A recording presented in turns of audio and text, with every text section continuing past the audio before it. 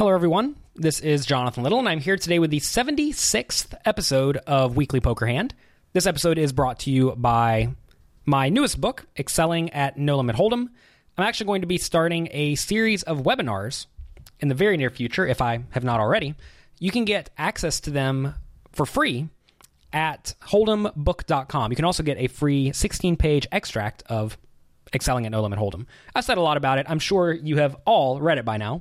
So if you have, leave a review wherever you bought it and let me know what you think. I would definitely appreciate that.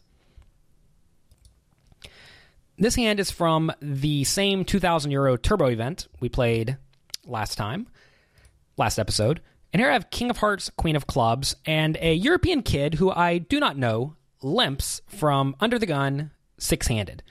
And we have 20,000 chip stacks playing 150, 300. And I think I could raise or call here. I think raising is certainly the standard play. But if I called on this spot, what that sort of tells me is that the players in the blinds were somewhat weak, and I really wanted to keep them in the pot. I think a lot of people get really hung up on trying to raise to isolate the initial limper and just steal a small pot. But especially when you're very deep stack, I think there's a lot of value in just keeping the weak players in the pot and giving them the opportunity to make errors. So I'm happy to call here and see a flop, but I think raising's also fine. Calling also does a lot of really good things for your limping range. It makes your limping range much stronger, makes you harder to play against, etc., etc. So flop comes Queen of Hearts, 10 of Hearts, 9 of Hearts, which is pretty great. I have King of Hearts, Queen of Clubs, so I have the second nut flush draw and top pair and a gut shot straight draw. What more do you want? Pretty good hand. Small blind checks, big blind checks. European kid bets 700 into the 1,200 pot. This is a situation where I think a lot of people just raise because they look at this and think, oh my god, I have a great hand, I'm going to raise. But I think this is actually a really good spot to call. Whenever you have a good made hand that is effectively a bluff catcher, that would typically be a bluff catcher, which I do. If I had King, Queen of Clubs, for example, on this board, I would certainly call because I don't want to raise and have a lot of money go in the pot. You have to realize King of Hearts, Queen of Clubs is not that different than that hand, except for this hand has a little bit of backdoor equity or extra equity in addition to the pair that I have. I have the flush draw.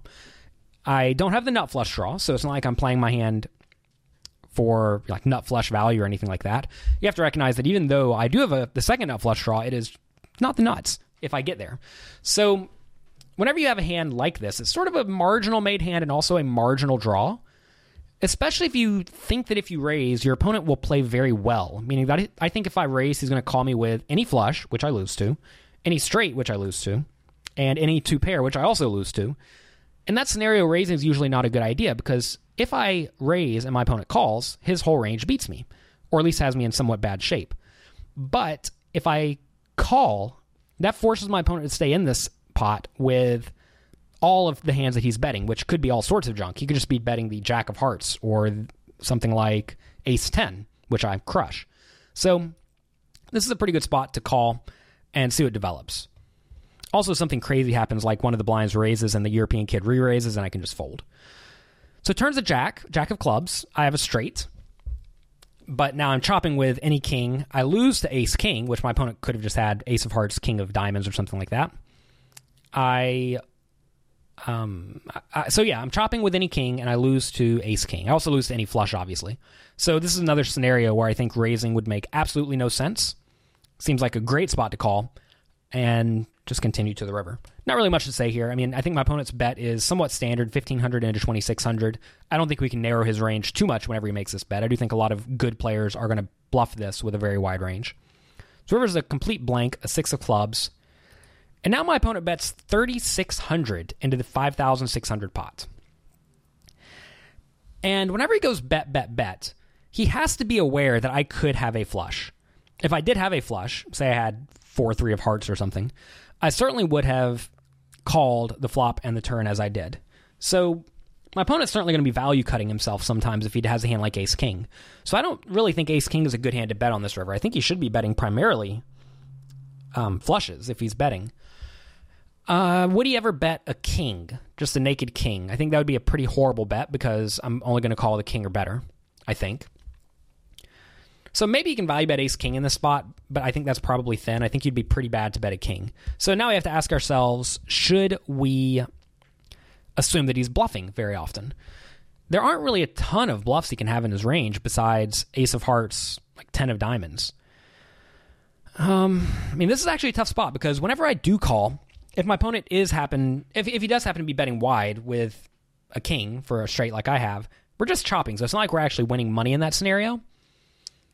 And whenever he does have me beat, we're obviously just paying off of fairly large bets. 13 or 12 big blind bet on the river, which is certainly not what you're trying to pay off early in the tournament. This is another similar spot to, I believe it was the Jack 3 scenario, I believe 2 or 3 episodes ago, where I have a pretty good hand on the river, but whenever my opponent puts in this bet, I'm actually not loving it anymore. I don't think I'm in great shape. Thinking about his range a little bit more clearly now. Unless he's bluffing, I am just in bad shape. I do think my opponent is capable of bluffing. A lot of the European kids recognize whenever they have nothing here that they have to bluff with it, or they should bluff with it.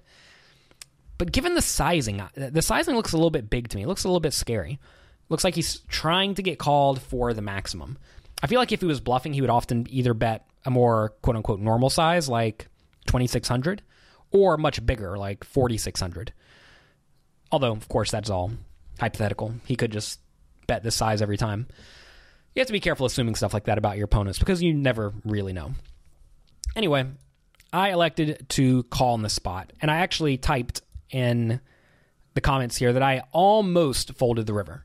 And I think the river very easily could be a fold. It probably should have been a fold. And my opponent, sure enough, shows up with ace of hearts, jack of hearts for a flopped flush.